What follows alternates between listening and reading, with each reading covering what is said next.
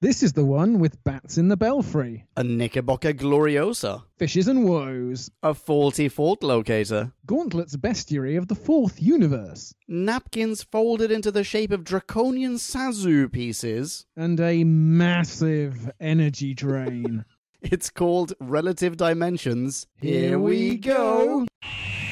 Reviewing stuff for Rebels too. Because we love our Doctor Who. Cultish robots on Obor. Hosting prison, why not The sure? robot Haven and Blackpool. Orbis Phobos, pretty cool. Now and then and here and there. We'll follow Doc 8 everywhere. Who back when? Reviewing all of who there is. Who back when? And subscribe and rate on iTunes, please. Audiobook by audiobook. Even those that are gobbledygook, we'll review them all, you see. So join us on this odyssey. It's Who Back When? Who Back When? Ladies and gentlemen, welcome to another super fan only audio Who episode of Who Back When, a Doctor Who podcast. Or Docpast. That's right. This episode is A027 Relative Dimensions. I'm Drew Back When, and sitting relatively near me in spatio-temporal universal terms is this guy. Leon, that's me. Hello there. Hi Drew. Hi Podcast Land. Hi Leon. Hi again, Podcast Land. Let's get this over with. Yeah, let's do it. High level, that's what I think. High level. Yeah, this was awful. I wouldn't go so far as to say awful, but then I'm a relative novice in the realm of audio Who. Are you really saying this is down there in the basement with the worst of them? Yes, with a whole mess of dead bats. I was not enthralled by this on any level, and I'm really sorry to say that because I was prepared to enjoy this. I was quite interested in how they were going to tackle a Christmas special in audio format. Yeah, and actually do it properly this time, because we did have one previously where Doc and Lucy fell out, and there was a drunken Santa, but it was also mostly set in a service station. But that was better, surely. Oh, What yes, did we give that? In the 3s. You might have given it a 4. That's a good was episode. Exactly. This If was a it's- more straightforward Christmas episode, but definitely a worse episode. Oh, yeah. All right. So, shall we maybe grab a bite-sized chunk out of this Who and then dig deep? Yeah, let's give the listeners 20 seconds respite from our criticism. But then we're back. Yeah, with renewed vengeance. Time for us to synopsize. Slurpify and summarize. So take a view and grab a brew and listen to this overview, this free-for-all. we like to call a bite-sized chunk of Who. Bite-sized chunk of Who. The Doctor's promised Lucy Miller a perfect, cosy, alien-free Christmas to make up for the last one where she left him sitting on Blackpool Beach. But he can't resist showing off his newly reconnected bloodline in the form of Susan and great-grandson Alex. The Doctor's dozy descendant can't quite muster up an interest in intertemporal vagabonding, so when a lot of dead bats turn up in the TARDIS, Doc relishes the opportunity to inspire in him a thirst for adventure. But something fishy is going on. A voice is seemingly echoing back from the future. And is Lucy's Christmas pudding cooked for good? B-scowl over. You are welcome. Oh, welcome. Aren't you just? Okay, so facts. Objective facts. Excellent. Let's do it. Let's get into it. This was written by Mark Platt, Yeah. who also wrote The Skull of Sobek and the Indeed. last one we reviewed, An Earthly Child. Oh, that one as well. I didn't realize. Yeah, He's so he written is- a mess of things. A whole mess of stuff. Oh yeah, like what? Well, I'll just pluck two random titles, namely the only two that I copy-pasted into my notes. He wrote Ghostlight, which was a 7th Doctor television story. Oh, a television one. Yeah. And Oh. he also wrote Downtime, which is that sort of non-canonical unit story, which weirdly came up in conversation in the last Classic Who review that we did, Sharda, because that was produced by Ian Levine, who did one of the Sharda animations. So Mark Platt is about as intertwined in Doctor Who's storied history as you could possibly get. Oh, absolutely. The chap had somehow been involved in Doctor... I was kind of expecting... No, I don't want to shit on the guy. But I was not expecting a massive Whoography. And there were novels there were short stories, there were tons of audiobooks. Yeah, holy moly. So a guy with this classic pedigree, it makes sense that Big Finish would entrust him with not only writing explicitly non-canonical Unbound adventures with Susan, but reintegrating her into the ongoing Doctor Who narrative. I guess so, yeah. Because he wrote An Earthly Child, and that was released in the same month as this one, December 2010, and that was out of sequence, but now this is a proper Eighth Doctor adventure. Susan is back. Yeah, is it though? Yeah, it is. Is it though? What do you mean this isn't an Eighth Doctor adventure? That's definitely the branding on the outside of the CD. I know that's the logo they slapped on the CD cover, but did this feel like a proper adventure to you? Sorry, the vitriol is already starting. That's fine. That's warranted. Yes, not much happened. That's the thing. I was somewhat disappointed to find that it is... You know what? Structurally, it kind of matches, let's say, Ridley Scott's Alien or something. They're aboard a spaceship, they're aboard the TARDIS, and there's some sort of monster creeping and crawling around, except it's also creeping and crawling around through time. But it's there, and they have to hide, and they have to, oh no, there's something behind you, oh, we gotta run, yada yada yada. But it is never, ever scary. Oh, you don't think? Did you think so? Which scenes did you find thrilling? Actually, the scene I found best was not one where the fish was at all present. Okay. It was when they were on the holding deck, which I would like to talk some more about later. Mm-hmm. And the TARDIS architecture is shrinking because the energy is being sucked away from it. And in both your ears, well, first Lucy Miller says, "Is it me or are those wells getting closer?"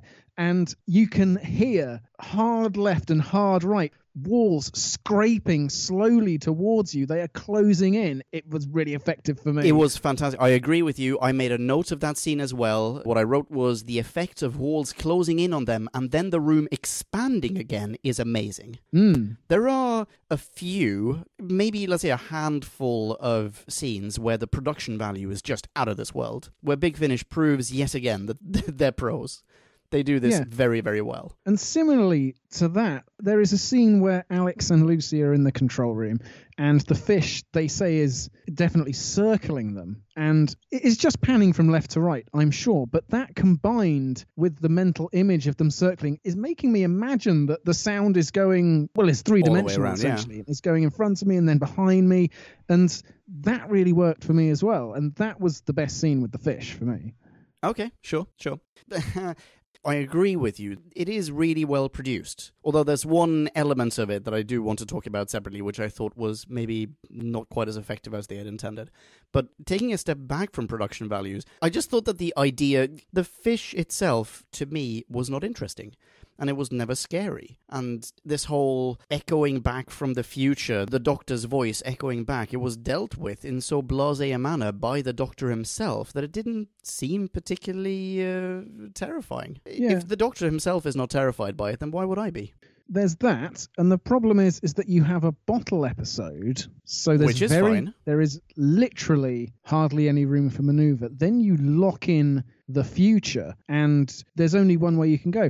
The parallel it brings to mind, and this isn't only a story parallel, but also in parallel with the vitriol you are clearly feeling, is Tim Burton's version of Alice in Wonderland. All right, okay. Which I utterly hated. You've seen it, have you? Yes, I have. That was terrible as well. Absolutely I swear, by the way, in Podcast Land, I am capable of loving media and entertainment. Sorry, go ahead. We'll make some reference to something else that I've also seen or ingested in some other way and that I really enjoyed. I'm sure most of Podcast Land are on board, right? Same page club? I would think so. Yeah. Thought bubble. You guys get us. That's why you're listening. Anyway, the point is, Alice in Wonderland, near the beginning, I think it may even be when she meets Tweedledee and Tweedledum. Two Nardols, by the way. Yes, you're right. They lay out a scroll, and the scroll essentially is a prophecy, and it lays out, almost scene by scene, the rest of the film. And from that point on, there is zero tension, zero peril, zero doubt, zero uncertainty. And then, don't get me started on how Christopher Lee's the voice of the Jabberwocky and gets one fucking line. But anyway, the point is, the next hour and a half is just a waste of time replaying what you've already seen. And that is also present here. Yes, sure. I think maybe you can make the argument that that is true of any story that involves a temporal loop of sorts. I mean, this is not quite a loop, but it's sort of a loop, where time with the narrative is going to fold back in on itself. The same applies to all of those stories, but because so little else happens in this one. Yes.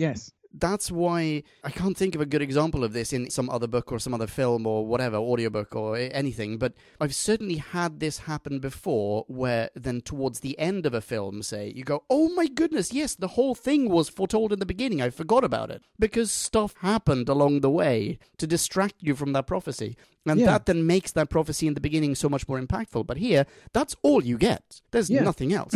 And with a 2-hour film or a more artful 1-hour audiobook, I would add, it's possible. They would find a different angle on it. There would be a twist halfway through or something else that you hadn't seen. But here, after 10 or 15 minutes, you hear the doctor saying, reset the trap. And that can only mean one thing. There's a trap. It's probably going to work, and it does. Yeah, exactly. Yeah. That being said, I have made a note of that particular effect as another one of those, let's say, handful of production value elements that I found really quite admirable. The voice effect echoing back through time, and it made me think of... Did you ever watch Justice League? No. Yeah, don't.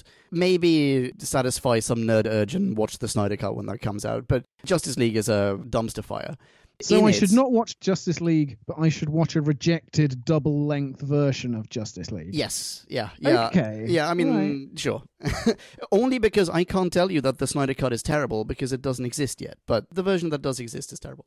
But in it, spoiler alert for Justice League, there's this one scene, it's in the fucking trailer, sorry, it's in the trailer, where the Flash has sort of a flash forwards, whatever. It's a call forward to some film that they will probably never make because that franchise is tanking, or maybe they will, who knows. They'll make this film in several years, and the Flash is running so quickly he manages to send a message back through time, and it's very similar to what we get here. Here you have the Doctor hearing the vibrato of his future voice echoing back at him, and in Justice League you have Batman having Flash echo back at him.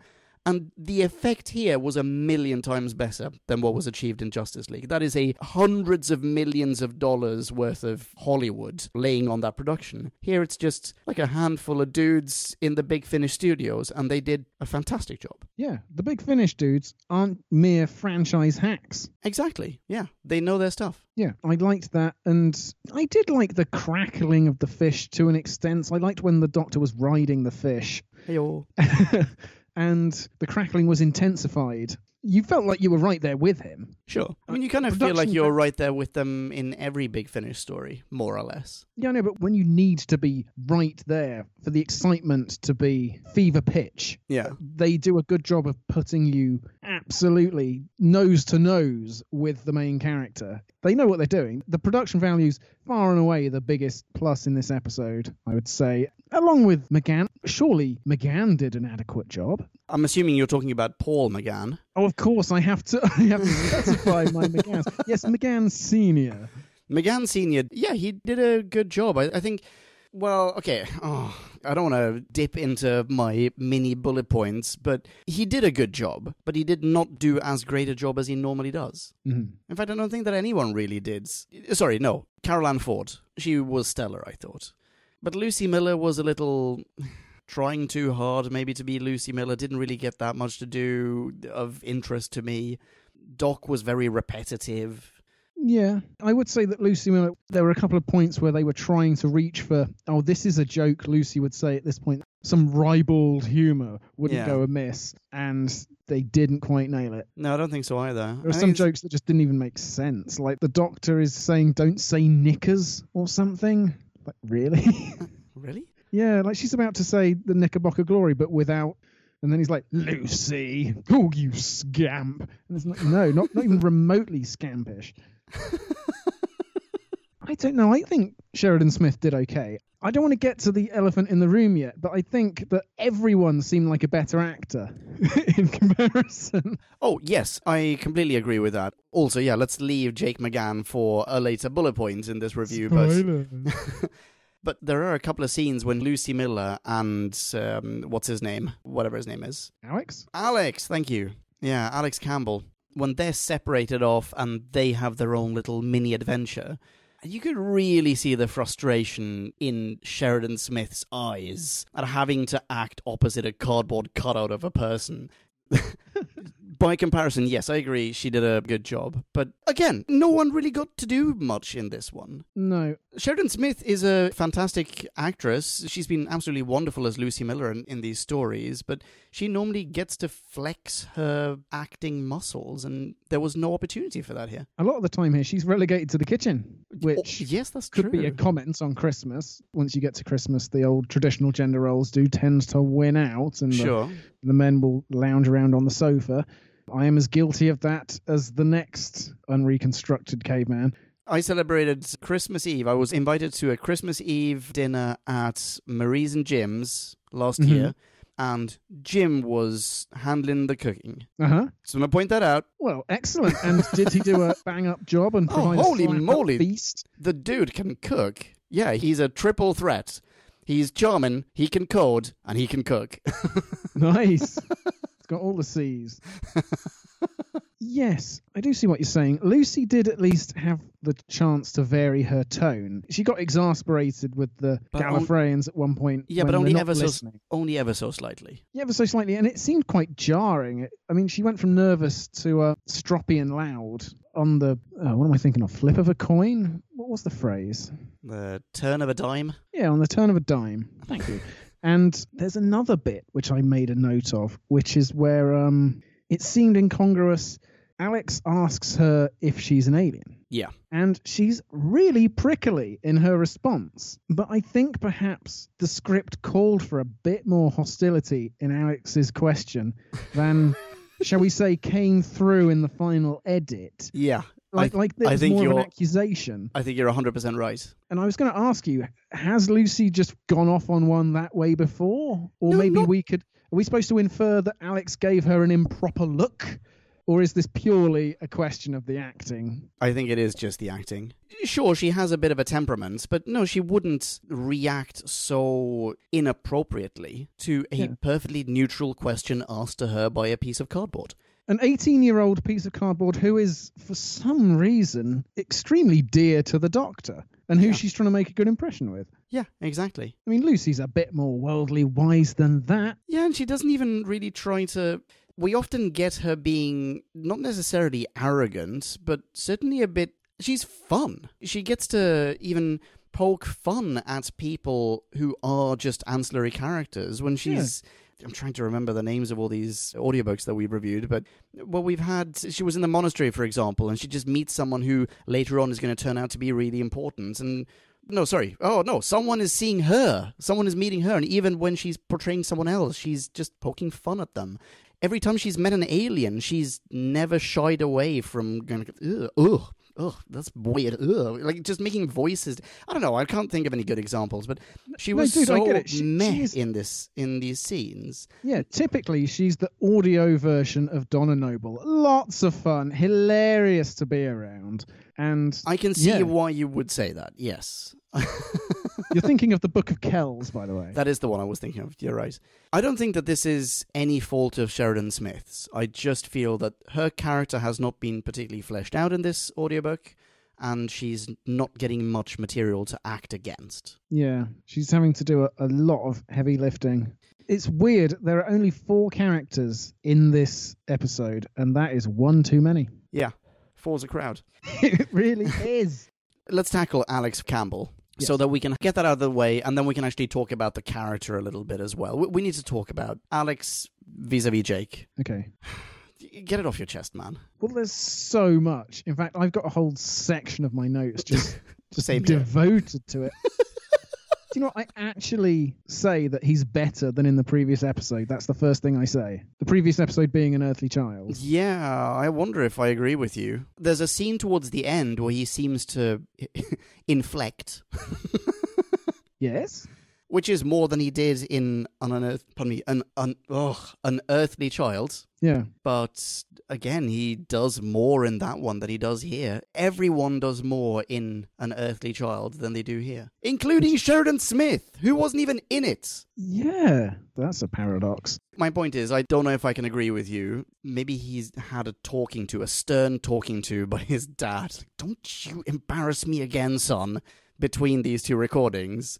But then he's also faced with a script that's relatively linear and a bit bland in places. Well, it is. Sorry, Mark Platt. But I'm going to dip into the post-credits interview here. Okay. Which, as we have discussed, increasingly just reads as flat-out lies. Yeah. Especially for an episode like this, which we don't like. The guy who's introducing it, he may have been the director or some other big Finnish honcho. He says that having Jake McGann play opposite Paul McGann lends a sort of reality to the touching bits, brought a little extra zing to it. So I can see what they were going for. Yeah, but I also completely disagree with that, because those two characters don't have many scenes together. Well, first of all, it's entirely untrue. Secondly, they do have scenes together, but they're so forgettable. I mean, there's a whole family Christmas that they're trying to have, and they broadly follow through the sequence of one. They exchange presents, they sit down for dinner, there's stuff in the aftermath as well. But it all just blends together because everything Jake McGann delivers blends together. Is identical. Absolutely. Yeah. Jake McGann is an alum from the Kristen Stewart School of Acting. He is one note. Like, he is a one-note actor, and normally that's not to be taken literally, but in his case it really is. Yes. And the next note I have is Alex talking in the interview after the credits. He sounds exactly the same as in the episode, even as he's saying the very words. My dad is so different when he's playing Doctor Who. He gets so enthusiastic. There's your lesson there to be learned, McGann Jr. I mean, maybe it skips a generation and he's going to sire the next Olivier. Who knows? My favourite line delivery of Jake McGann's in this one, I don't know if you want to pull a soundbite for this, it's 32 minutes and 45 seconds in. It's when his character rushes to his mum's aid and he goes, "Mum, get clear of the door." I can hear it. That's an excellent impression. Soundbite. Yeah, I think he just suffers. He's got the flattest, dreariest tone. I think his voice box, his vocal cords are just inherently limited. I don't think so, because there are also in the behind-the-scenes interviews, there are a few clips of offcuts, like outtakes. Yeah. And he's joking with the rest of the gang. So he's laughing, and he seems like he's probably a nice chap. Maybe he's a little nervous to be in there, but... Yeah, he's concentrating super hard, and it's just limiting... Yeah, I see what you're saying. I don't know. Although, I made a note of, in the out-of-breath sequence, which we've talked about, the TARDIS is running out of oxygen. Yeah. And this comes down to sound effects as well. This isn't just verbiage. Sheridan Smith is loudly, theatrically gasping for air from the get-go. I think it's as thick as soup. She's on the very cusp of asphyxiation. Carol Ann Ford, is puffing a bit. Oh, goodness. Oh, doctor, oh, grandfather. And Jake McGann, well, shall we say his sexy hotline wouldn't deliver any happy endings. Because he just turns up and is like, I've been round the ring. Yeah. That's it. That is exactly it. But then that's where a director should step in and go, buddy, okay, here's what we're going to do. Just run around the studio, do 10 laps, and then come in and read these lines. Or just tell him, you are out of breath, okay? Is it so difficult to imagine that? How big would the balls on this director have to be to withstand the withering glare of Paul McGann, who has his hand on Sonny Boy's shoulder, him. Who has his hand on the director's shoulder. Yeah, one hand on Sonny Boy, the other hand on Barnaby Edwards' shoulder. He's looking doing from one to the other meaningfully. Apple doesn't fall far from the tree, does it, Barry? Wink, wink. Very good, sir. Ever so humble, ever so humble. Next scene, Jakey boy. Alex Foreman is meant to be an 18-year-old who grew up in post-apocalyptic England. and is now inside a space and time machine. Oh, yeah, I forgot. It's really big. His bigger on the inside scene is about as enthralling as accidentally sitting down on yourself. This guy is... Wow, dude. I mean, I can't say I've ever done that. There's a mental image. Oh, I just don't get it. He is the least exciting 18-year-old ever, but he's also, in fairness, and again, I'm really sorry, Mark Platt, I'm really sorry, Mr. Platt, but this 18-year-old doesn't seem to have been written to be excited either. I mean, I would have expected him to go like, oh my goodness, this Christmas spread is a cornucopia. I grew up in a world post-alien invasion. He should be shocked by everything that happens. Yeah, Sheridan Smith flat out asks him, do you have any technology in the 22nd century? And he's like, what is this technology of which you speak? Like, I've never heard of anything good that works. Yeah, but then the character of Alex Campbell never gawks at anything. He never oohs and ahs. He's never seemingly impressed. No, that is beyond his range, definitely. But not only that, he's not written to be, is what I'm saying. Oh, I think maybe Mark Platt just is too used to working with capable actors who will inject the necessary verve for him. Yeah, that's very words true as well. Off the page. Or possible, I mean. He's not used to teaching people how to suck eggs, is what I'm trying to say. Yeah, and instead he has to deal with maybe a degree of nepotism. Yeah, and a chap who's... Yeah, he's not cut out to be an actor, but it doesn't seem like he's necessarily trying to be one either. You pointed out the first time that we met this guy, that he has an IMDb page with nothing on it. Yeah. Yeah, I mean, it doesn't seem like he's trying to go down this route. He should just stick to accounting or something. That's fine. Yeah, completely fine. Everyone doesn't have to be an actor just because their dad is a super famous one. No, and maybe this is the statement that Jake McGann was trying to put across. He made it unmistakable. This will shut Dad up. Holy moly. Is Jake McGann Harrison Fording in Blade Runner? Yes, he is. That's what he's doing. He's deliberately reading his lines super flat so that he doesn't get cast in the next one. Also, because he wants to sabotage this production. Jake McGann, chapeau. I am very impressed. I take back everything I've said so far. Yeah, because if that's what you were trying to achieve, bravo, sir. Yes, bravo. Flying monochrome.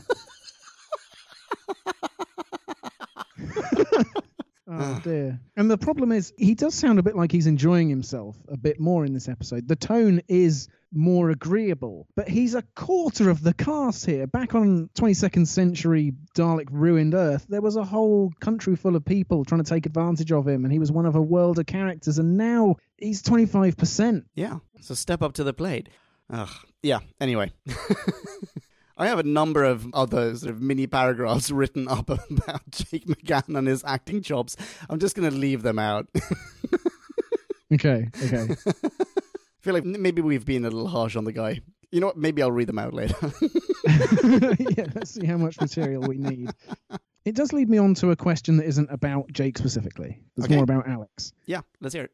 It's the question of ordinary versus extraordinary characters and companions. Right. Okay. Because I presented, as you know, and as podcast land I'm now telling you, a scene from the first part of our audiobook to a writing society I'm involved with. Yeah. And one of the saddest things wasn't their review of my scene. It was afterwards, everybody prefaced their feedback with a story of how they used to watch Doctor Who, used to love Doctor Who, fell out of love with Doctor Who, don't watch it anymore. And multiple people said that they got tired during the Stephen Moffat era of each companion being more extraordinary than the one before. Amy was the girl who waited. Rory was the guy who waited 2 millennia. Clara was the impossible girl. And that just grated on people after 5 series of that crap. And here we have the exact opposite.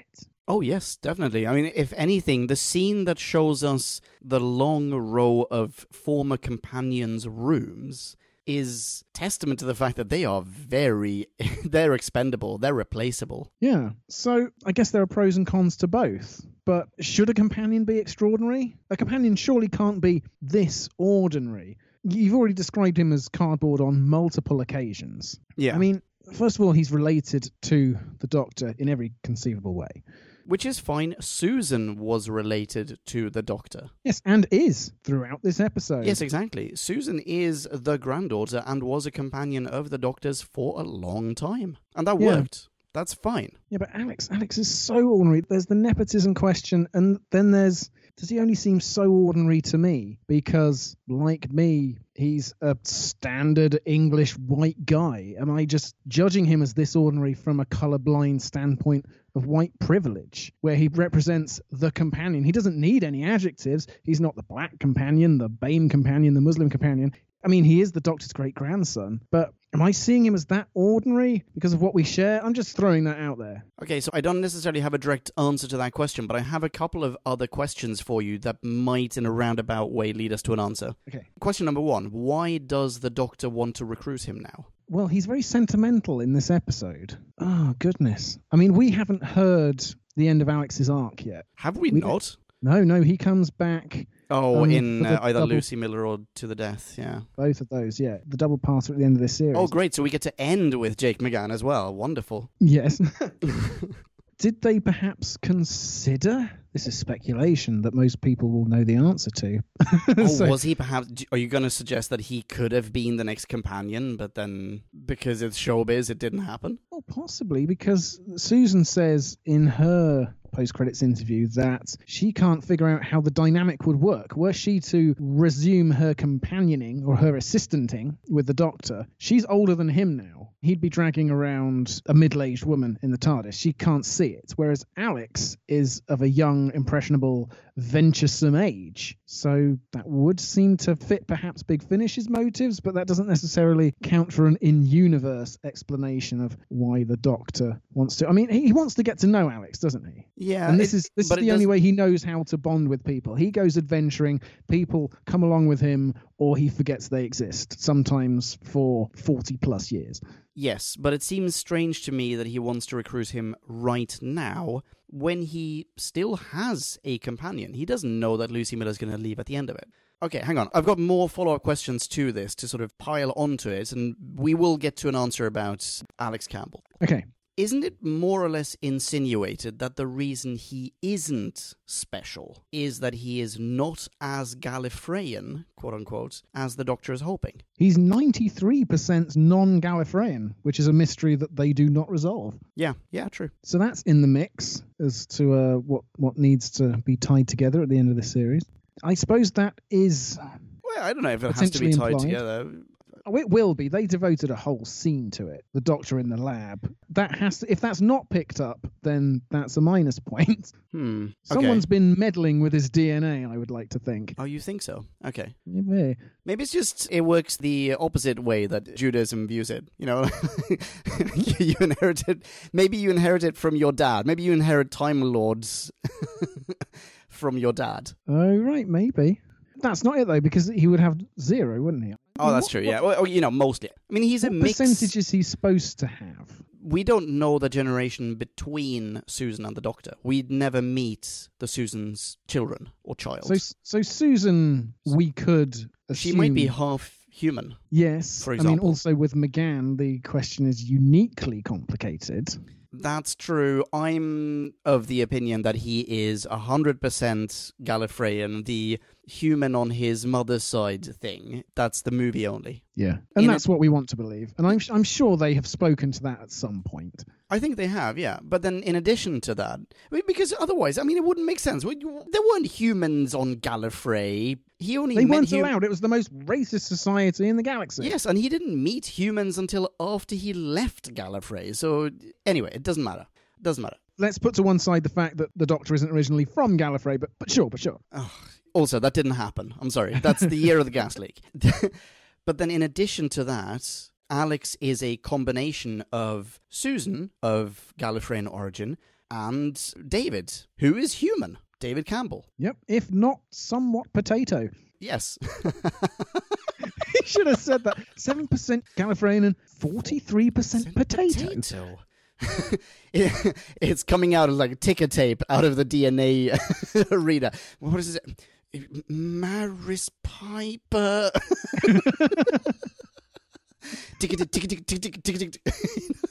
Charlotte? Edward? What is this family tree?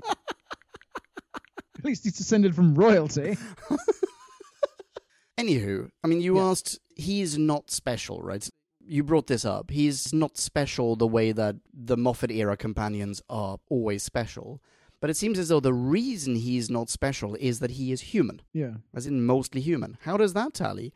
The Doctor's current companion at that point is wholly human. Yeah, and Lucy Miller, as we've seen, is very special. I mean, maybe the arc will be that the Doctor will realise, you know what, Alex, Susan was right. She's been telling me this all along. I haven't been listening.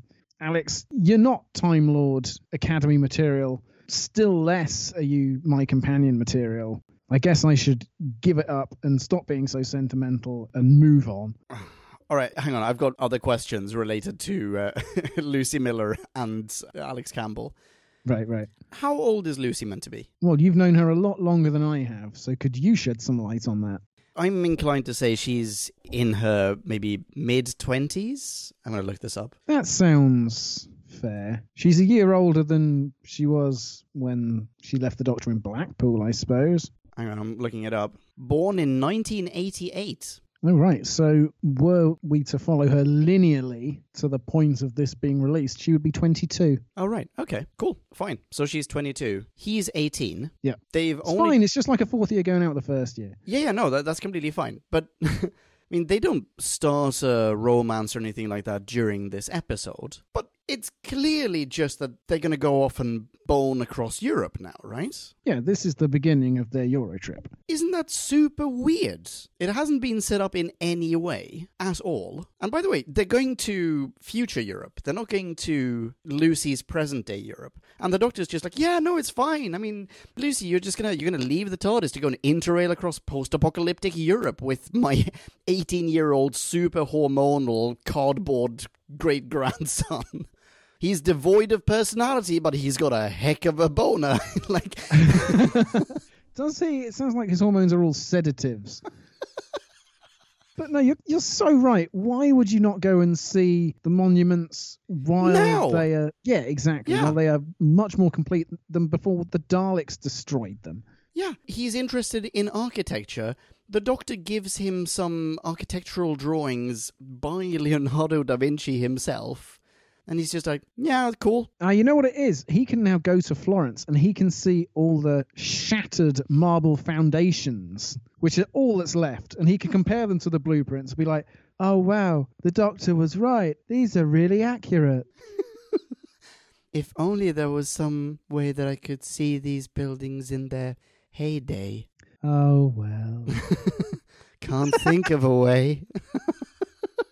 And Lucy Miller's going to get bored after one shag and two ruins. She's gonna see if there's a pub anywhere, and there won't be a pub anywhere.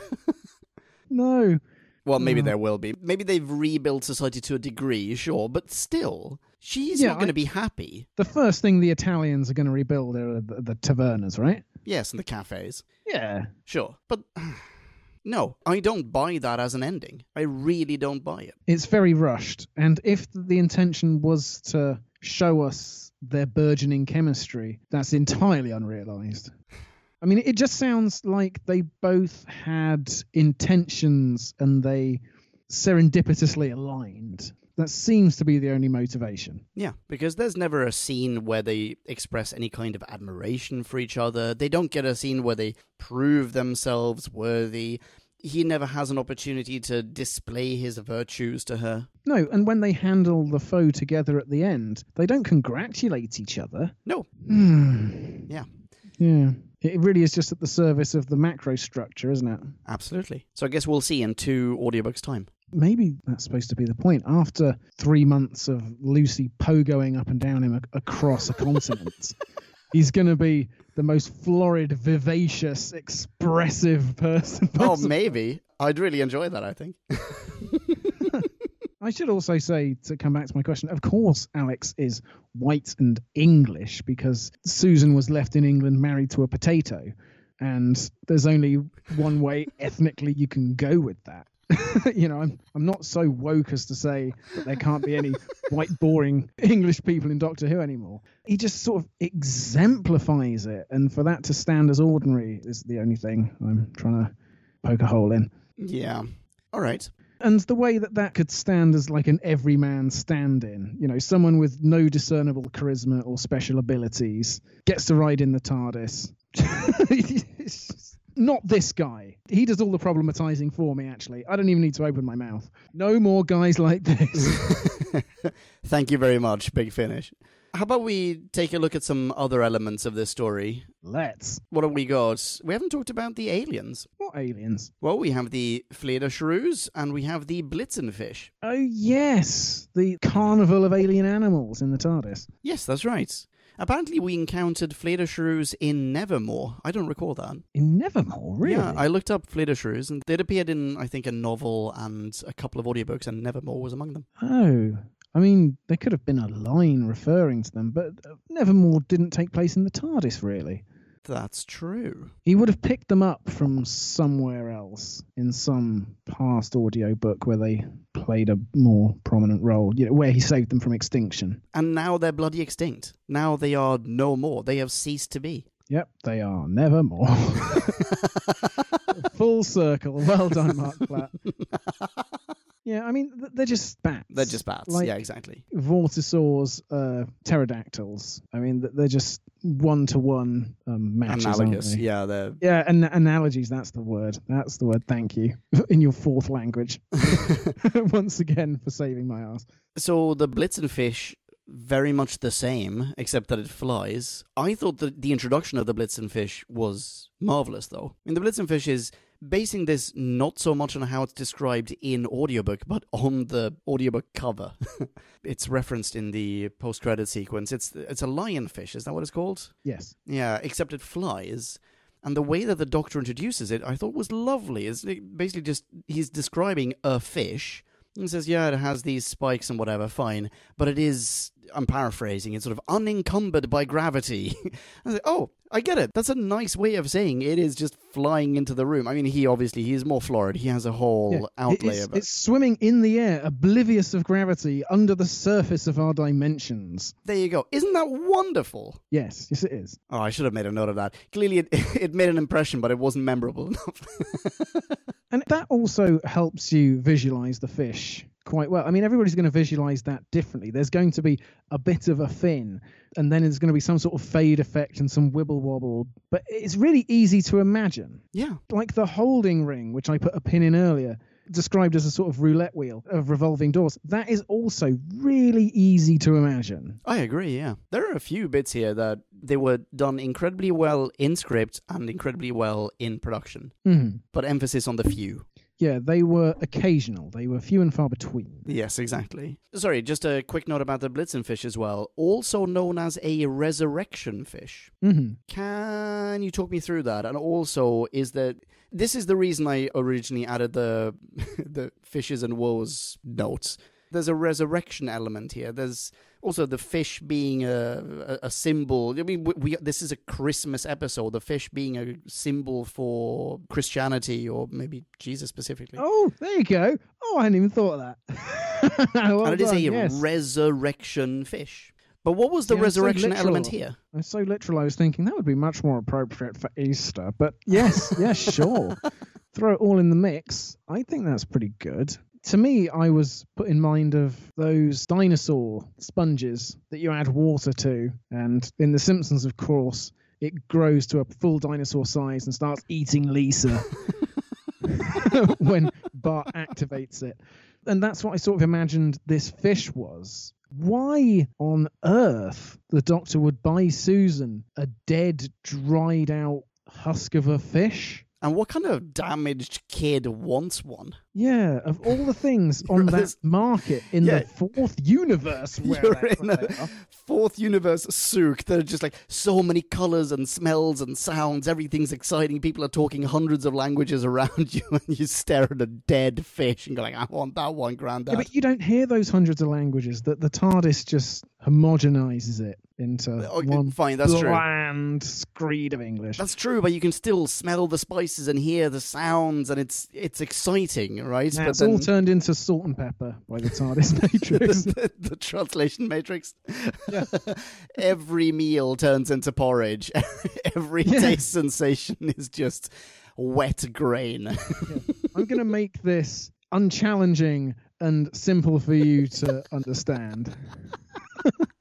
Thanks, TARDIS. But so is that why it was called a resurrection fish? That occasionally it'll just die and then it'll be resurrected? It'll revive itself? Yeah. Right, okay. For apparently an indefinite period of time. That's one of it. I mean, extended hibernation, isn't it? Right, but yeah. It essentially stasis locks itself until an energy source comes near. Which, sure, why not? Yeah, I guess I'm fine with that. However, I didn't find that it was initialized in the story properly. There's just this almost retconning of, oh yeah, wait, hang on, we haven't established how this fish arrived here. Let's just have a super quick line about how Susan got it as a present once. Well, that line is also setting up a completely different audiobook, which I assure you we will not be reviewing.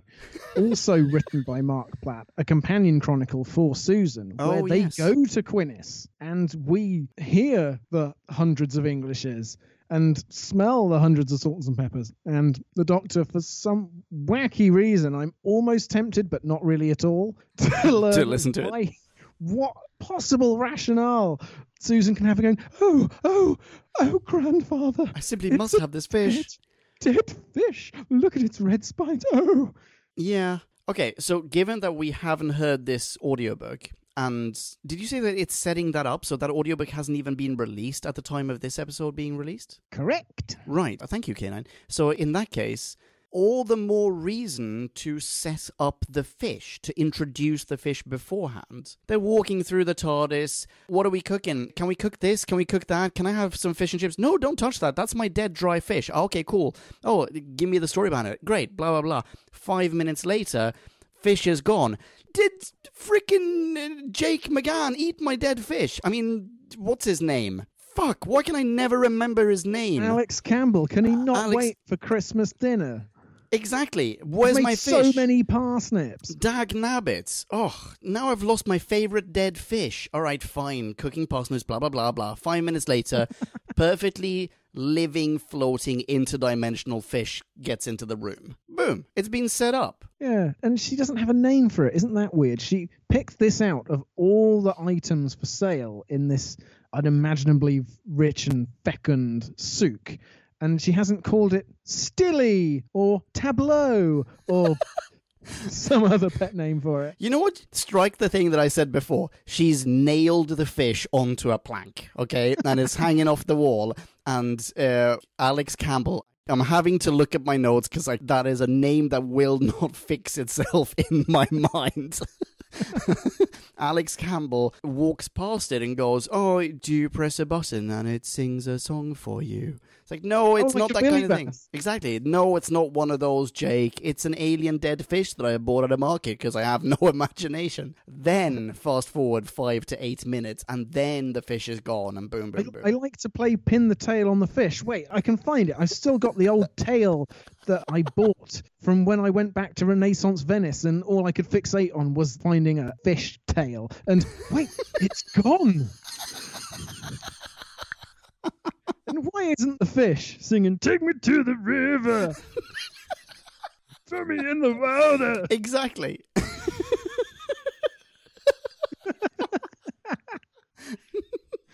Oh, heck. Oh, all right. What else have we got? We have the Doctor visiting Bethlehem. Oh, yeah. This is what I've written down as my Leonardo anecdote. That's it, right? While Once in Royal David City plays quietly in the background. Nice touch. How did you feel about that anecdote? I really liked it. But just because I'm Christian doesn't mean I get to have the final say. What did you think? No, wait. Why did you really like it? Well, because I have talked to you before Moffat wrote his final Christmas special, Twice Upon a Time, before we knew what it was going to be about. I thought that he was going to go out on a bang and just completely blow apart the nativity story. Take Peter Capaldi back and just have him demythologize every single element of it. Here, he gets to go to Bethlehem. He sticks, should I say religiously, to the details. And he goes exactly as far as I want him to go. And to have Leonardo say, oh, no, I couldn't possibly. I mean, even for me, era-defining genius, I can't. I'm overawed by the prospect of meeting the Christ child. I really liked it. I thought it was well set up and well delivered and well thought through. Okay, right, yeah, I think I'm with you on this one. I liked the fact that it stops at a point where it's basically saying, I prefer to keep the story in my mind. I don't want to taint it with personal experience.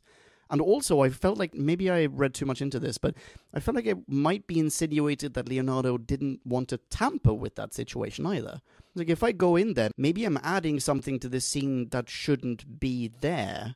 Like, sort of sabotaging everything from that point on up until his point in the timeline. You know? Yeah, there'll be 4 kings instead of 3. Gold, frankincense, myrrh, a little helicopter model. I mean, that proves he was the son of God, right? Because, I mean, he could have dreamt up a helicopter 1900 years before we built one. Yeah, I like that too. Yeah, okay, cool. And also, it gives McGann a chance to hold you wrapped in attention while he tells a story, which surely counts as a highlight in this hour that we've listened to. Yeah.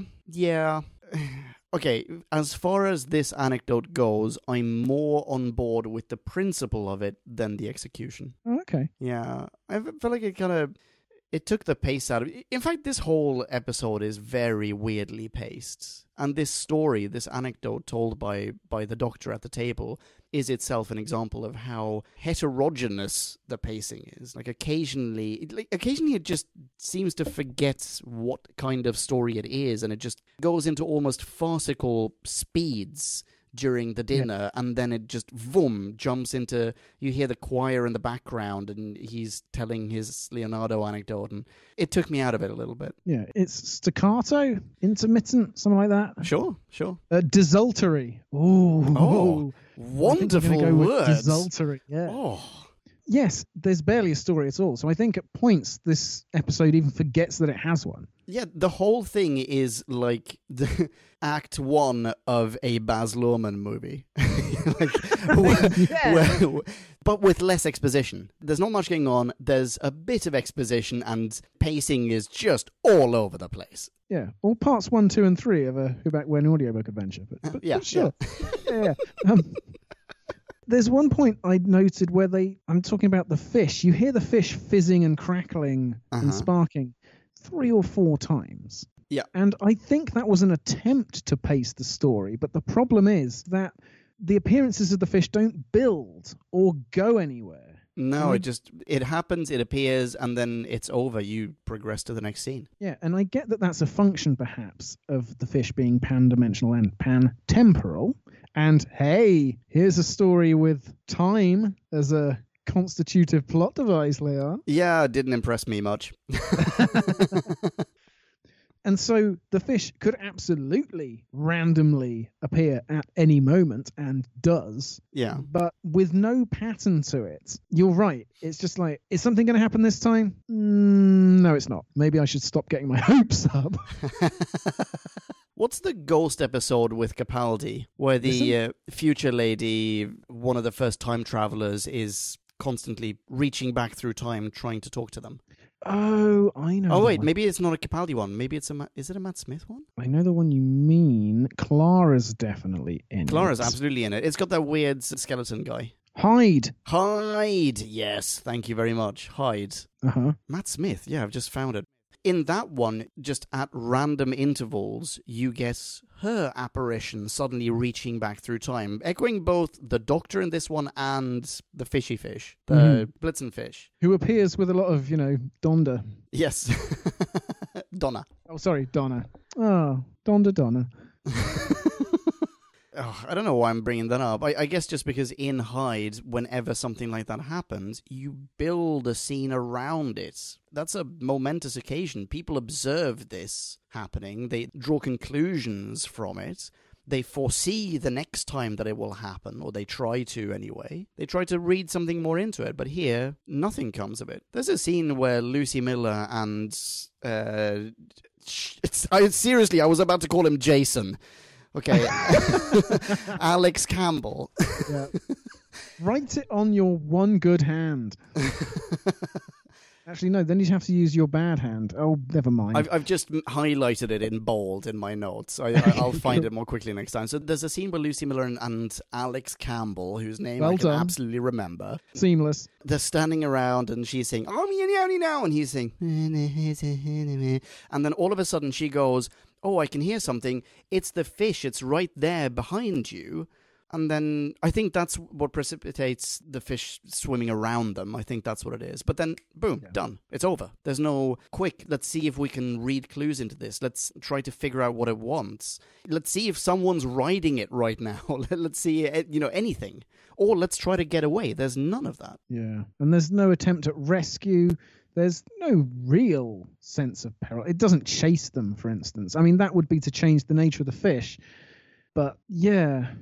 I'll tell you what I do like about the fish. Okay. It Bill and Ted's itself. In my notes! It's in my notes! It's in his notes, it's in his notes. He jumps back in time to make sure its younger self gets free. That is clearly the young fish going, "Oh crap, I'm dead. I'm just plain Deadsville. The next thing I see is just the top side of a frying pan, I'm going to be resting next to some chips. But wait, what if when I'm older, I come back to this point and I rescue myself?" He sees his future fish self show up and you can tell those two are high-fiving. He's like, "That was nice of me." Yeah, and there's also a mention of the Blinovich principle. Yes, I made a note of that as well. The Blinovich collision they're talking about in this one. I can never remember what the Blinovich effect is. What was that? It is something to do exactly with you can't cross your own time stream. Right, okay. So the note I have after that is completely unrelated. Okay. It's about Carol Ann Ford's delivery. Oh. And my note runs like this. "Oh, my room. Oh, it's all wrecked. Oh, these are the shells I collected. Oh, no. Oh, the cloak. Oh, I wish grandfather hadn't done this."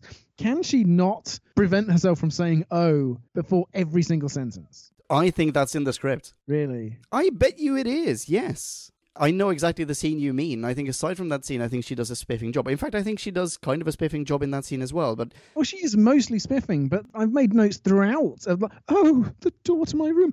Oh, ribbons and everything." I mean, you can't write that many. Oh, surely. Is she like this in the 60s? Not that I remember, no. So what's going on? I mean, what has she been doing since then? I mean, that's an excellent question. Is she acting in a lot of stuff? Hang on, I'm going to look her up on IMDb. I think she's worth a look. By the way, at one point I've got a note saying Doc fobs Susan off with crisps, which is very insensitive. Oh, I don't remember that. This is the first proper Christmas they've had since Mr. Potato died. I don't remember that. The last thing she was in was Five-ish Doctors reboot. Whoa, she was in The Day of the Triffids. Cool. She's mostly in Doctor Who stuff, it looks like. Yeah. Including some sort of off-brand fake ones. I expect at some point she did raise a family. Yeah, I mean, I don't know what else she's done. Like, after Doctor Who, and the last episode of Doctor Who that she was in, not counting she returns later on in 83. The last one was in 64, so she was in there from 63 to 64. Oh, wow. And then the next credit on IMDb is 1993. Goodness. Yeah. Oh, sorry. She shows up in 1983 for one episode, a special episode of Doctor Who, The Five Doctors. Yeah. But yeah, so then she basically retired from acting. So in 93, she returns for another Doctor Who thing. And it's basically all just Doctor Who. It's like just a handful of stuff. IMDb is a partial representation of an actor's career, though. You can do radio stuff, you can do theatre. That's a very good point, yeah. So I'm now looking at her filmography, and yes, there's a couple of mid-70s. Oh, uncredited woman. Oh, let's not count that. Television. Really? Oh, one episode of Whatever Happened to the Likely Lads. Oh, and videos, which I think are the things. Hang on, sorry, I take it back. Yeah, you're right. But that's one thing. No, yeah, there's not a lot. Yeah, she really hasn't been in anything. Wow. Yeah, you're right. There's the odd single episode here and there. Not a lot. Oh, it says she's performed many voiceovers and voice dubs, but that could be referring to exactly what we're reviewing now. Yeah, you know what? That is exactly what it is, isn't it? That's certainly part of that. Yeah. Oh, okay. Fine. Yeah, she did something else. So maybe we shouldn't be expecting... I think she's a perfectly fine actress, but maybe we shouldn't expect the same range, maybe is not the right word, but offering as we would from someone who is a 9 to 5, 5 days a week actor. Yeah, she's still growing back into her role. She's still loosening. She's limbering up. And she's good. I don't mean to criticize. I mean, the whole overweening tone of my review so far has been harsh and critical. Well, same here. But she is, on the whole, a positive, definitely. Yeah, I agree. It's just one of those things that once you start hearing it, and in an audiobook, there's nothing else you can do, you can't unhear it. Yeah, exactly. I don't want to call out something else that's negative. I really thought that she was good. But there was one other scene, it's a Susan scene, I thought it was very, very poorly paced, and I think that is another sign that criticism of Carole Ann Ford in this case may perhaps best be placed or sort of directed at the director or the writer. Yes. And the scene in question is her telepathic call with the doctor. Okay. Which, yeah, I thought it was very poorly paced. I think there's a reason why phone calls, or in this case, telepathic conversations, normally are not relayed in real time, or even slower than real time. And in this case, I think it was in fact slower than you would have this conversation in actual fact. I think it probably isn't slower. There is a long silence. There are multiple long silences. But there is one in particular where I think we are supposed to infer that the Doctor is finally coming to terms with the fact that Alex really isn't telepathic. He hasn't got any special Time Lord abilities about him. Yeah. And let's put a pin in that as well. Even while he's riding this bucking bronco of a blitzer fish, he's having to take a moment to go, oh, fine, Susan. Yes, you're right. Okay, now I'm going to tell you the next thing. There was a film Abby and I watched recently, 2 Days, One Night, starring Marion Cotillard. And in that, and this is leading somewhere, she has to get half of her little startup business on her side in a vote not to vote her out of a job. And she is making numerous phone calls to each of these people across a weekend. Mm-hmm. And you never hear the person on the other end of the line. Usually, you get both sides. You get a split screen, or you get jump cuts between the two people. And we could be doing that orally here, but we don't. And I think it's about the same sort of speed. And it was really strange in this film, and it was really strange here. And I don't like it. I see that I've added that film to my watch list. I haven't seen it yet. It's all right. Yeah? Yeah, it's not going to change your life, but It's good. Okay. So we had slightly different impressions of that conversation then. Yeah, I think that there does have to be difference in the pauses between her lines, or it's just going to seem really fake. Like the Doctor's going 1, 2, 3, 4, and then she says the next thing 1, 2, 3, 4. Oh yes, and now what, Doctor? 1, 2, 3, 4. What excellent advice. 1, 2, 3, 4. Yes, I will tell him. It would just sound awful. I agree, but nothing else was happening during those pauses. I mean, you don't even really get any background noise. It's just dead air. There might have been the hum of the TARDIS at most, but you could have had a conversation going on between the others at the same time. Oh, what's he saying? Oh, what's going on? You know, blah, blah, blah, blah. Something, whatever, some sort of murmur, anything. Yes. Otherwise... Yes, you're right.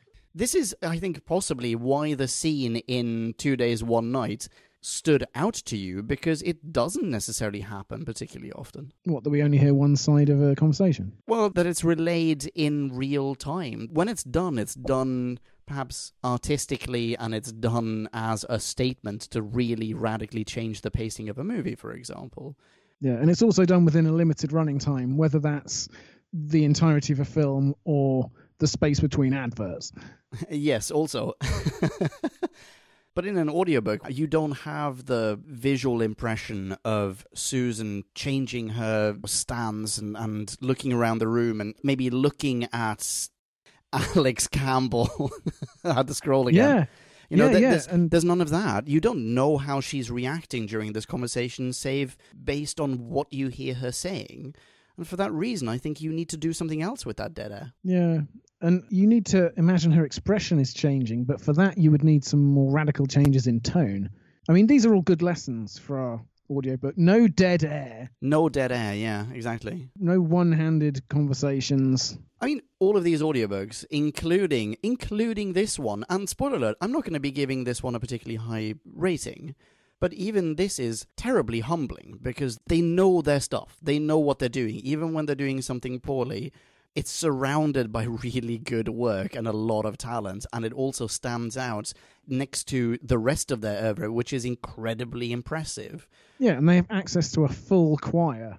Yeah, also this was a pin that I dropped earlier because I really want to talk to you about the music as well. But in general, just to round off that thought, it's that I can imagine some people in podcast land going like, yeah, but these dudes are ripping this one audiobook to shreds, but they wrote an audiobook that we listened to and it wasn't great. Like, they're not pros. Yeah, well, A, fuck you, okay, because it was awesome. And B... Yeah, listen again, and I'm sure it's better than you remember. And B, I get it. We aren't professional audiobook writers or producers. These guys are, and they do a fantastic job.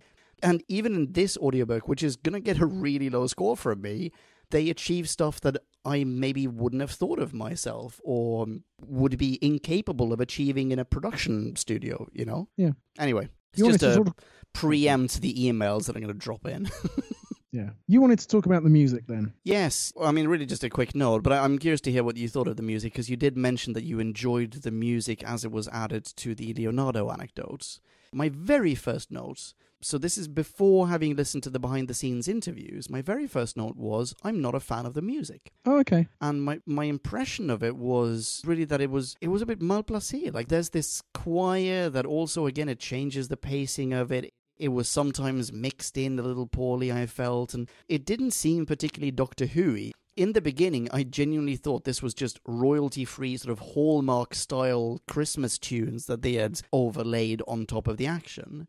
But then in the post-credit sequence, we find out that this was composed and recorded for this particular audiobook. Yeah, we hear the sound designer say, yeah, I spent about a month and a half doing it, yeah. So I hope I'm not sick of Christmas tunes by the time Christmas rolls around.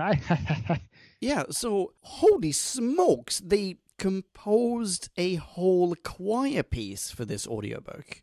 Yeah. Which is hugely impressive, and well done, by the way, because it's a beautiful piece. But it really feels squandered here. I don't think... Do you know why it's doubly squandered? Because it overlays or introduces a scene where they're in the January sales. Yes, You're exactly. hearing Christmas music for the January sales! Which makes no sense. I didn't really understand that. In the beginning, I was wondering, so do they go to the January sales to get stuff cheaper so that they can then travel back in time and have a cheaper Christmas? Is that what's happening? Yes, that's exactly what's happening. Right, okay. And it's ingenious, but makes zero sense when you have brought a choir in and composed an original Christmas oratorio. Yes, exactly. And then the next time that we hear it, I think, is when they're exchanging their gifts. And I mean, the music is beautiful, but it's kind of miscast in that bit, because the scenes where we get to hear this music, the scenes where we encounter this choir, they don't have quite the narrative gravitas or don't pack enough of an emotional wallop to really merit an original score. Yeah. What you want, don't you, is a slightly forced sense of, we are going to try to get through Christmas. That's what the Doctor is trying to do. He's trying to push all the peril and the nagging worries to the back of his mind. And maybe Lucy... Lucy's just got misgivings throughout. So they should definitely not be playing it completely straight, which is what we get. Yeah, true. I'm with you. Oh, the Doctor breaks the fourth wall. Oh, when? At the very, very end, where he says, Happy Christmas, Doctor, and Happy Christmas to everyone else too, if anyone's listening. Wink. Oh, I missed that. That's nice. I like it. That's a Feast of Stephen moment. Yeah, and we've just had the Doctor categorically, epically breaking the fourth wall as Capaldi. And we went through there, the times where he's done it in the past. Baker addresses the camera or something, and Hartnell does that too. Yeah. And now we can doing have this exactly that. That's in Feast of Stephen. He literally just, or I think they all basically just go on, and Happy Christmas to all. Yeah. Nice. And all episodes, Susan has been talking about how different he is from Hartnell. And here's a little bit of continuity. Yeah. That's maybe a segue into just a quick bullet point list. There's a tremendous amount of Classic Who references in this audiobook. Uh-huh. And they are just rattled off. Obviously, we have the long list of rooms of former companions, Ian and Babs and Vicky and Stephen and Dodo. I was going to say, they get the companions' names wrong. They say Barbara instead of Babs. They say Dodo instead of Dildo. I mean, that's basic. Yeah, Vicky instead of Vicky No Pants. Yeah, you're right. So right. I didn't think about that. But so in addition to that, we have the Doctor and Susan reminiscing about the Aztecs. Not really reminiscing. They just sort of name drop them. They're like, hey, do you remember the Aztecs? Oh, I certainly do, Doctor. Yeah, cool. All right. I remember the Aztecs. The fluid link in the Dalek City. That's from the second ever serial, the Daleks. The cloak that Thal #1 gave Susan on Skaro. I can't remember his name. Also from the Daleks. The fault locator, which plays a small part in this one, which showed up in, I believe, the Edge of Discretion. Oh. Where Hartnell referred to it as the fornicator. Oh, great. Yeah, that's a classic flub from Hartnell. The fornicator? Yeah. Plays a small role here, and also, I think, delivers the best joke. Oh, the fault locator. Yeah, it's developed a fault. Yeah. And then I thought there was a nice reference to Susan not recognizing the time-space visualizer. She's like, oh, what on earth is that? It's like, oh, don't worry about it. And the time-space visualizer, it appeared in Doctor Who after her run. Oh, that's clever. So she doesn't know about it. Well done, Mark Platt. Now you're just showing off. Can you guess which serial it showed up in? It's Doctor Who watches the Beatles. They do watch the Beatles on it. What's the serial called? I wonder if it's been brought up on Who Back When before. Don't you dare say The Chase. It's The Chase. No! What isn't The Chase? I looked it up this like time. A cancer. Eventually, it will just be the one classic Who serial and we'll forget about all the others. It's like some sort of memory leech. Ugh. I double-checked it this time because I know that on a couple of occasions I've said that something pertained to The Chase when in actual fact it came from the Daleks' master plan. This genuinely came from The Chase. Right. Yeah. Well, that is cool. And that also, I think, ties into the fact that people who have watched Classic Who will derive more enjoyment out of this than I possibly can. And I'm thinking primarily of JD. Mr. Series 4 gets a 5.0 all the way through. Yeah. I mean, you've seen Classic Who. Did you catch these as they were flying by? Yes, absolutely. I haven't looked at the trivia for this, by the way. I'm assuming that there's plenty more that I missed. These are just the ones that I wrote down. Yeah, well, some minor pluses there. Yeah, I think so. Overall, by the way, over the course of this conversation, it may not have seemed as such, but my score has risen a little bit. I think it's because we got our venting about Alex, Jake McGann off our chest, and we really needed to relieve ourselves of that burden, because I listened to this a few days ago, and Podcastland, I have been peppering Leon with requests, pleading with him that we review this now, because it was just gnawing away at me. I had to divest myself of it. And now that we have, we can be a little more charitable. Yeah, we have exorcised this demon.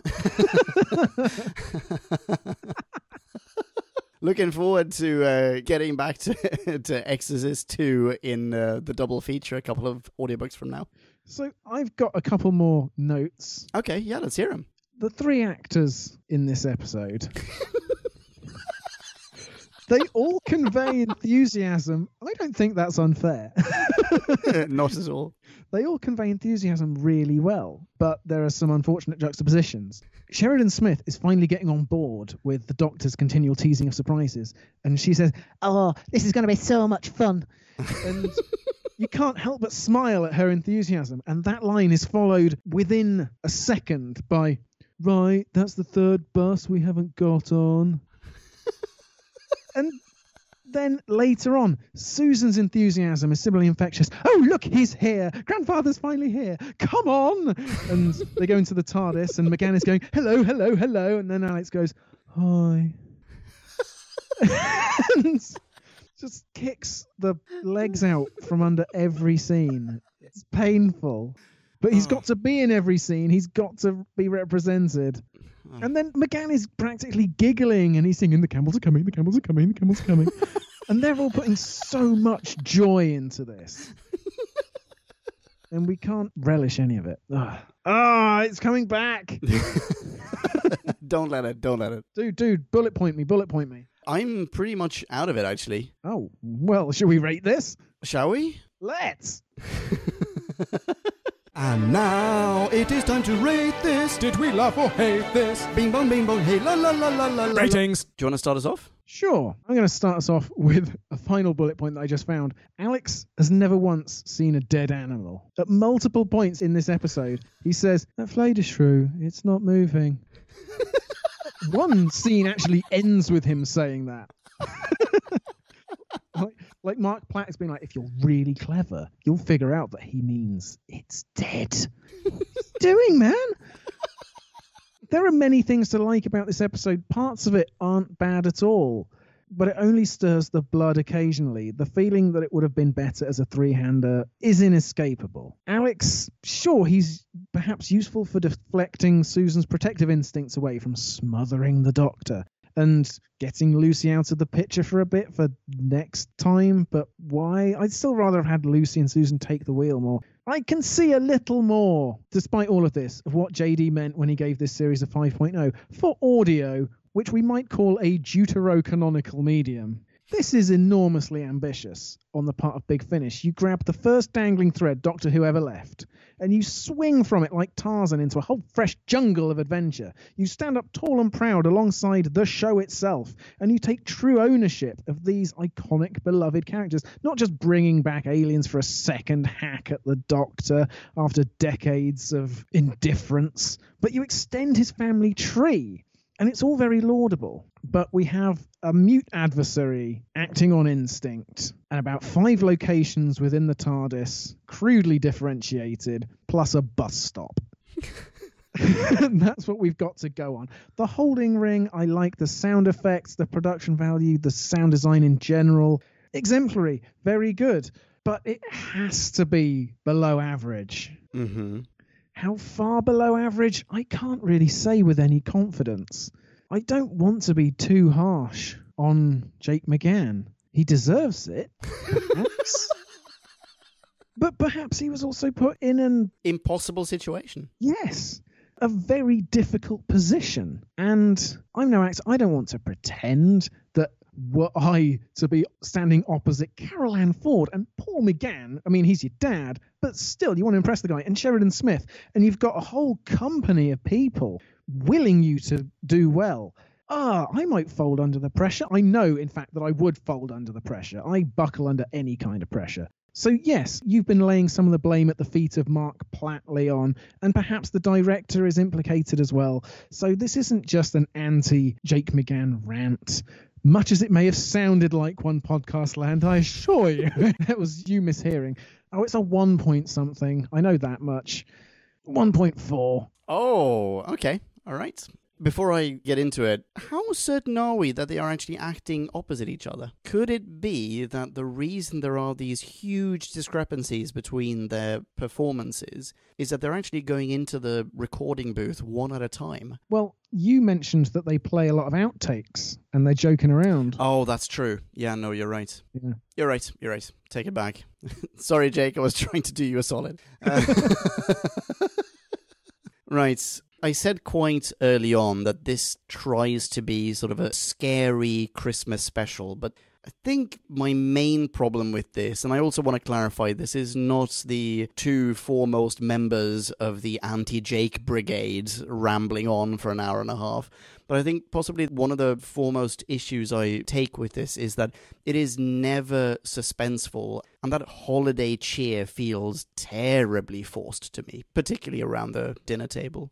There are some nice ideas at play here, and if it's the thought that counts, then bravo everyone, because in principle I have nothing against the idea of Susan, Alex, and Doc having this sort of family reunion, and you mentioned time is a factor here as well, although, to be perfectly honest with you, I never took that into account here. I wasn't massively impressed by that.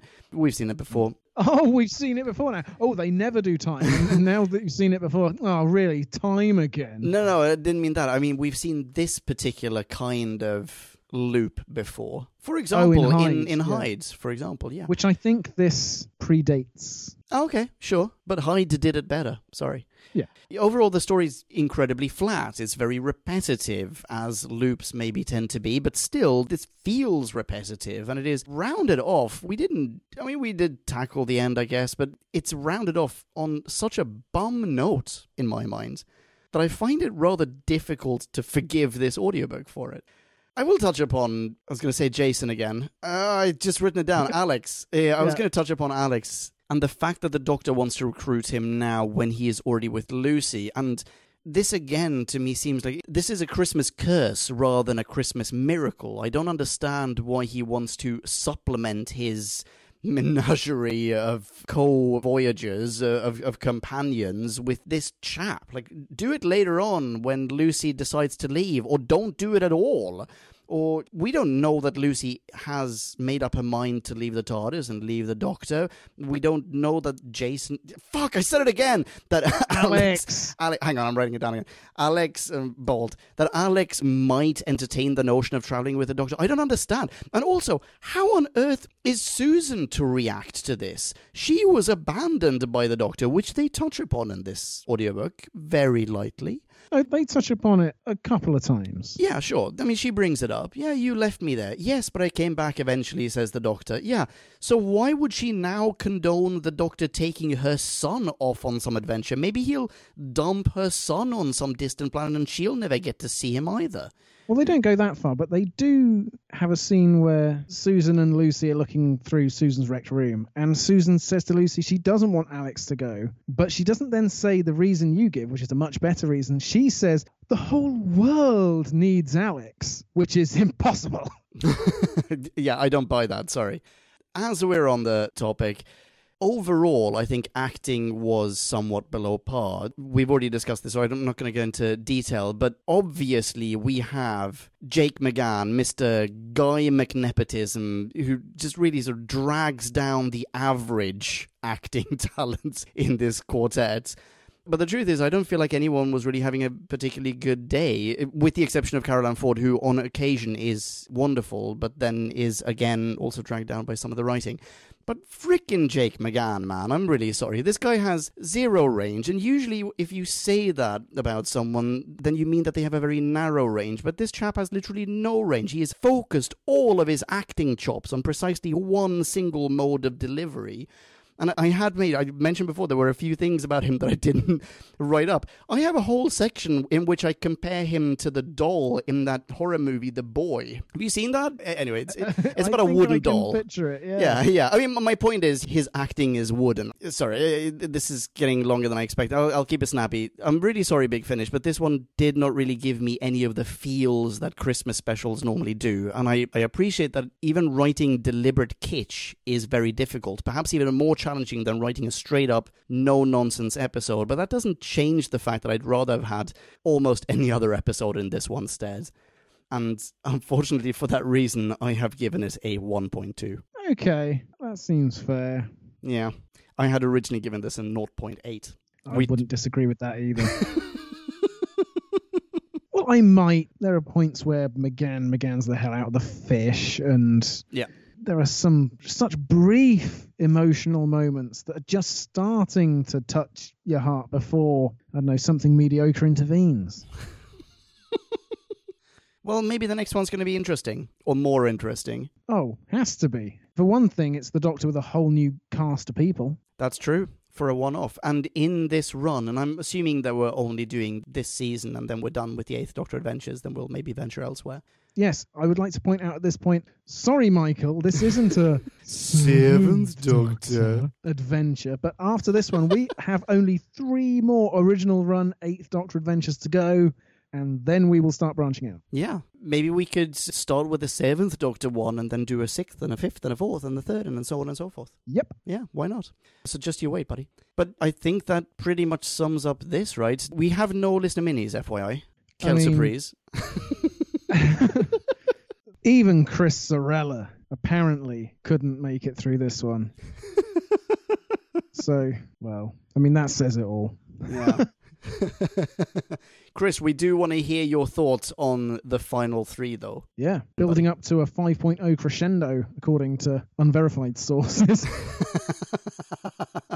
Right, well, that's about it for this week. What's next? I'm glad you asked. What is next? Well, the next new Who that we'll be recording later this week is The Girl Who Died. Oh. Nasty spoilers. What have we got coming up in Classic? Oh, excellent question. Next classic is going to be The Leisure Hive. First of season 17 or 18 or whatever. It's a season opener. Yep, fully 1980s. Oh, yeah. It's the first of the last season of Tom Baker. Wow. You are on the downward slope in many ways. And what's the next audio Who? That'll be Prisoner of the Sun. Exciting. Very exciting. Who's that prisoner going to be? And for bonus, as and when. Yeah, Who stay knows? tuned. Might be bloopers. Hey, might be our audiobook. Who knows? Yeah. I mean, let's get on that, shall we? Yeah, let's do it. We've written plenty of part 2 of 4. And I'm sure after that, really, the rest will write itself. Yeah, it's turning into part 2 of 6, I feel. But we need to have a conversation about that offline. Yeah, we really do. So that's it. But until next time, you can follow us online. Yes, you can. As if you hadn't heard enough of us already. Leon, where can you be found these days? Oh, thank you for interwebs? asking. You can still find me at Ponken, Ponken. I have put the rebranding on ice for now as I decide whether or not I actually want to. Oh, really? After all that? After hundreds of teasers? Oh, my goodness. Literally hours we spent talking about this. Edited down from a greater number of hours. I feel like that's slightly hyperbolic, but sure. How about yourself? You can follow me in the same old place. Put a message in my Tweety bottle at DrewBackWhen. Excellent branding. Yeah, right first time. Brag. Thank you so much for listening, Podcast Land. You've been a lovely audience. Until the next time, if Leon will permit me to say... Hey, dude, you do you. Rock on and be excellent to each other. Bye-bye. Ciao, ciao. Kablamo! Did you enjoy the show? Then please do what the cosmos compels you to and spread the gospel of Who Back When. Tell your friends. I've got no friends. No problemo. Tell some strangers. Hey! Like us on Facebook. That's facebook.com/whobackwhen, all in one word. Are you into Twitter? Awesome. High five us online and we'll high five you right back. You guessed it. We're at Who Back When, all in one word.